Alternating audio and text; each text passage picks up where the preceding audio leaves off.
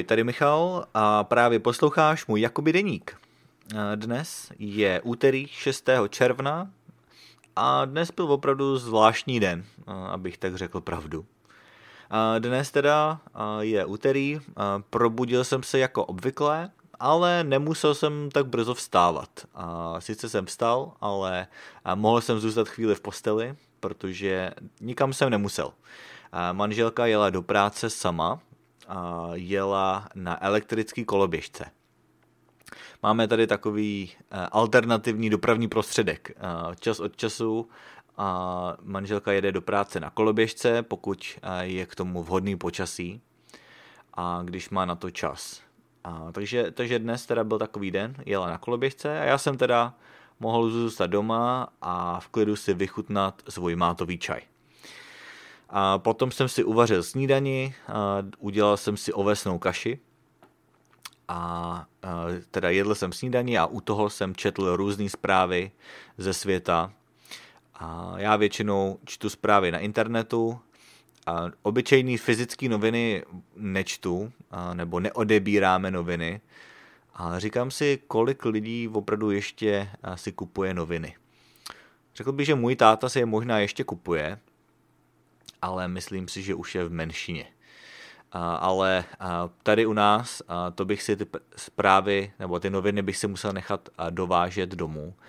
A to by asi bylo trochu dražší, nebo nevím, to mi přijde takový trochu zvláštní. Když jsem bydlel v Česku a chtěl jsem číst noviny, tak jsem třeba po cestě do práce si je koupil někde v trafice, ale tady tak často do žádné trafiky nechodím, nebo ne vždy, když jdu ven, tak jdu kolem nějakého takového obchodu, takže prostě ty noviny už nejsou tak praktický. No ale jak jsem teda četl různý ty zprávy, díval jsem se na různý videa z různých zdrojů, tak mi ta kaše málem zaskočila, protože jsem viděl různý zprávy o UFO, tedy o různých těch lítajících objektech, který nedokáží lidi identifikovat. A já bych tomu řekl česky, Češi tomu říkají UFO,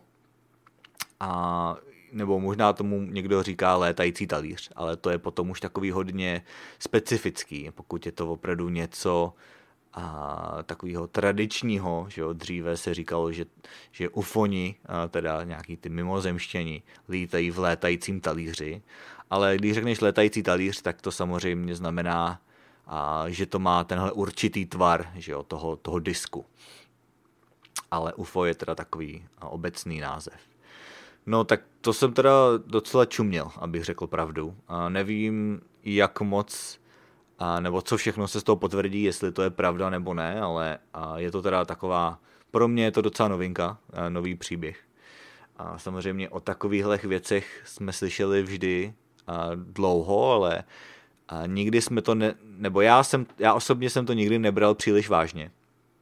I když teda za posledních pár let už se objevilo víc takových věruhodných zpráv, kdy vláda se to snaží nějak vyšetřovat a odtajnit různý dokumenty, které dokumentují tadyhle ty záhady. Takže jsem byl rád, že se snaží to trochu objasnit a prostě vysvětlit lidem, co vlastně viděli a co ti piloti prostě zkoumali.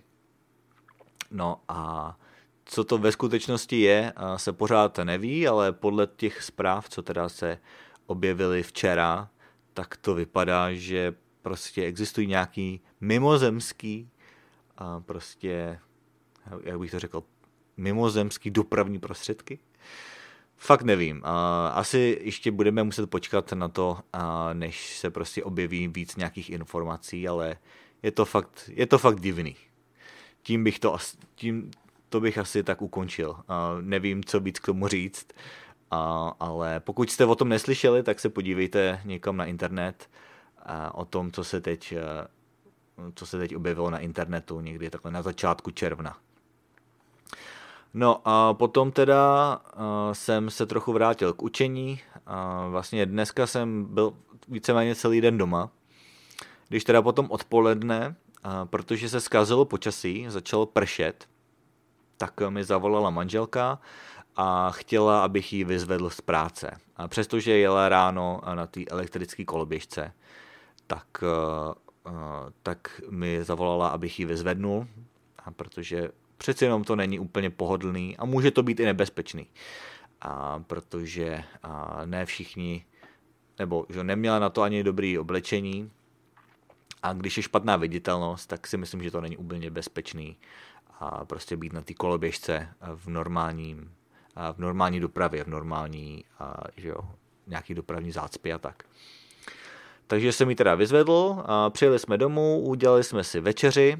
Já jsem dnes uvařil takovej obyčejný salát, když salát se příliš nevaří, ale teda osmažil jsem k tomu nějaký kuře, takže to bylo fajn. A potom ještě večer jsme si zavolali s tatínkem manželky. Z toho jsme už taky dlouho neviděli, tak jsem byl zvědavý, jak se mu daří. No vypadá to, že nic moc teda, ale o tom vám asi nemusím vyprávět. To je takový možná až příliš osobní, nebo kdyby to bylo o mně, tak bych vám to samozřejmě moc rád všechno řekl, ale nevím, jak moc bych měl vám vyprávět o životě tatínka mé manželky. Každopádně říkal, že je teď trochu zaseklý v Oklahomě.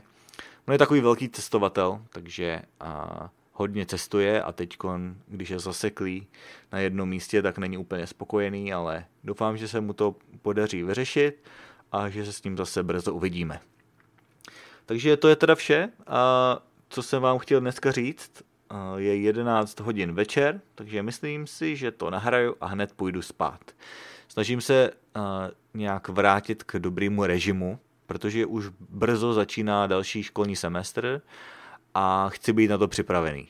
Chci mít dobrý režim spánku, chodit včas spát a včas vstávat, protože čím pravidelnější to je, tím více energie potom mám, nebo tím je to prostě jednodušší. Takže to je teda vše. Já vám děkuji za poslech, no a uslyšíme se zase zítra. Ahoj.